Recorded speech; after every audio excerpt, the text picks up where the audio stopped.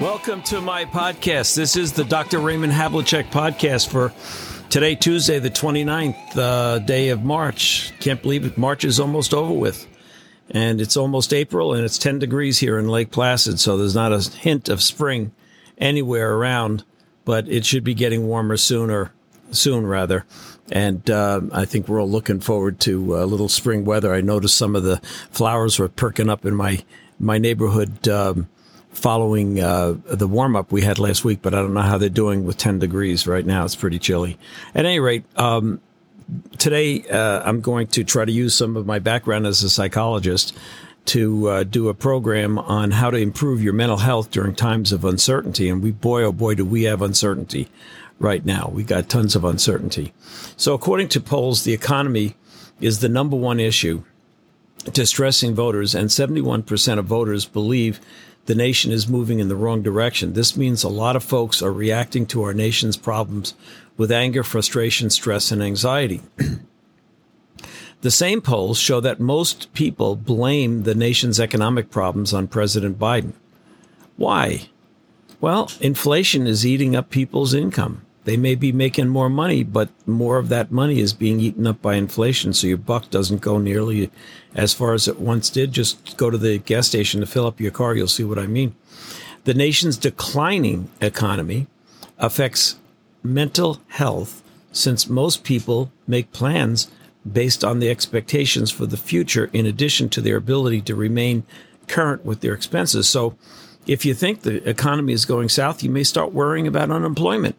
You might start worrying about losing your job. So it does tend to affect people and causes people to react with anxiety and stress. So be aware that while Americans blame Biden for the nation moving in the wrong direction, the administration at the same time is telling Americans that the nation's problems have nothing to do with the president. This is an attempt to divert blame away from the president and redirect it towards Russia, something that politicians are really quite adept at doing. This tactic causes confusion and increases anxiety and stress, because confusion causes stress, particularly among people that are looking to the administration for direction and guidance regarding what is, in fact, taking place in the country. This brings up the issue of how can we minimize distress during this period of uncertainty. The first step is to take care of all that is within your power to control, because ultimately we cannot control events beyond our sphere of influence. We can only control how we react to events. So in order to reduce stress and anxiety, think about the following. Number one, first and foremost, reduce unnecessary spending as fast as possible and establish a budget. This will insulate you from any possible losses due to inflation or unemployment. Number two, make sure basic needs are funded, particularly health insurance, food and housing expenses, electrical, heating, what have you. Pay down debt. It makes a huge difference to be debt-free or debt-reduced. These steps increase resilience and strength to endure. Sometimes people just make up their mind to put a few extra bucks a week to paying down the credit cards. And you know what? After 6 months or a year, it really adds up to a lot of money. Watch some news, though do not watch too much. What is too much? Too much would be that which causes you to sit on the edge of your seat and not sleep well at night. So reduce the news to a summary of what more or less covers everything, and then watch something else during the day or listen to music. Number four, stay healthy. Do not use food as a drug to cope with the stress and anxiety that you're feeling. This is a dangerous habit that could become addictive and cause you to start gaining weight and become less healthy. Although there's a lot of evidence that during periods of stress and inflation and low and high unemployment, there's evidence that people eat more, gain weight, and become more diabetic and hurt their heart and their high blood pressure and whatnot. Set your sights on a healthy intake of nutritious foods in appropriate quantities. Number 5, get daily exercise. Exercise reduces stress and anxiety and increases feelings of well-being.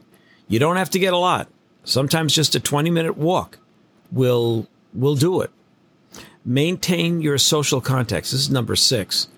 Socialization with good friends is very helpful to lowering stress and improving feelings of well-being. Number 7, minimize consumption of alcohol. Alcohol has many negative physical and psychological effects, yet during times of stress, people consume more alcohol. I would say the same thing is true about marijuana or any other illegal or dangerous drug. Forget about it. You don't need drugs. Healthy diet and exercise will do much better for you, and the side effects are all positive. Number 8, if you have children, focus on them doing well in school by keeping them up with their homework and assignments. Changes in routine tend to increase stress in children. Children like the routine. Maintenance of a routine is a great coping mechanism for adults and children. Number 9, engage in healthy recreational activities. Activities give us a break from focusing on the problematic realities we all are surrounded with. Watch movies, read books, play games, engage in outdoor recreational activities with your friends or by yourself.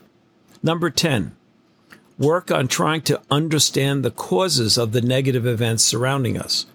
This is important because understanding causes enables some degree of control when it comes time to vote. We all should vote because voting confers a degree of control over the events we find distressful.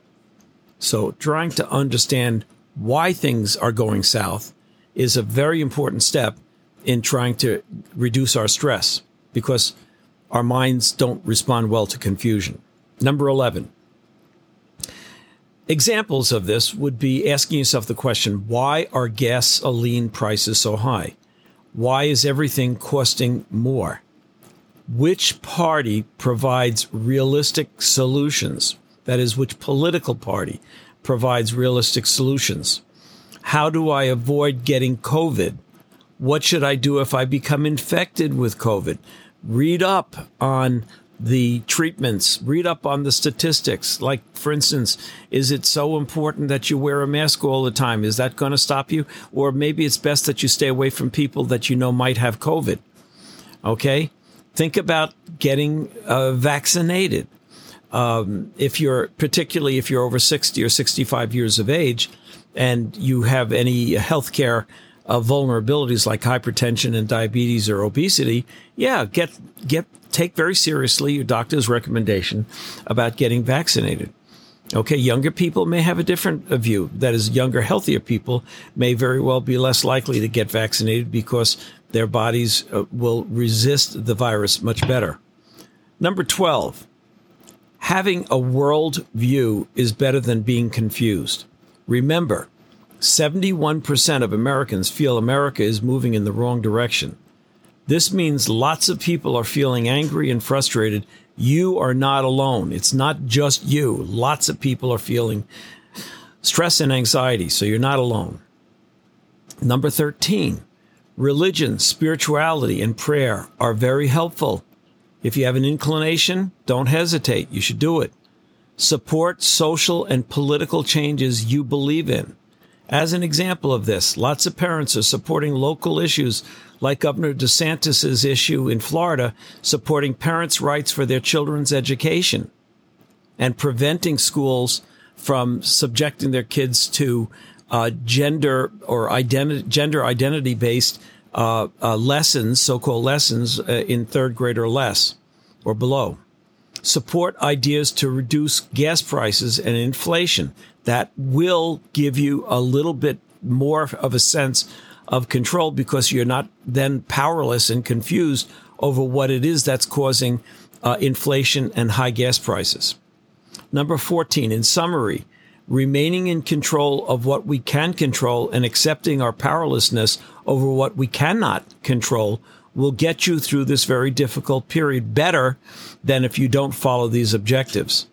Number 15, seek mental health professional consultation with a licensed psychologist if you need it. Therapy can be very helpful. Going for therapy is not a sign of weakness. It is a sign of strength. People that know they need therapy but resist going make themselves feel worse by doing that. Seek therapy that is cognitive behavior therapy based, since this is the gold standard for psychological therapy, because it addresses improved thinking to overcome irrational thinking that would otherwise cause stress and anxiety. Ask your doctor for a referral or a friend who has had a positive experience with a psychologist for a referral. So in summary, these are my recommendations for improving your mental health. The most important thing I can emphasize in this is make sure you don't try to control that which is not controllable.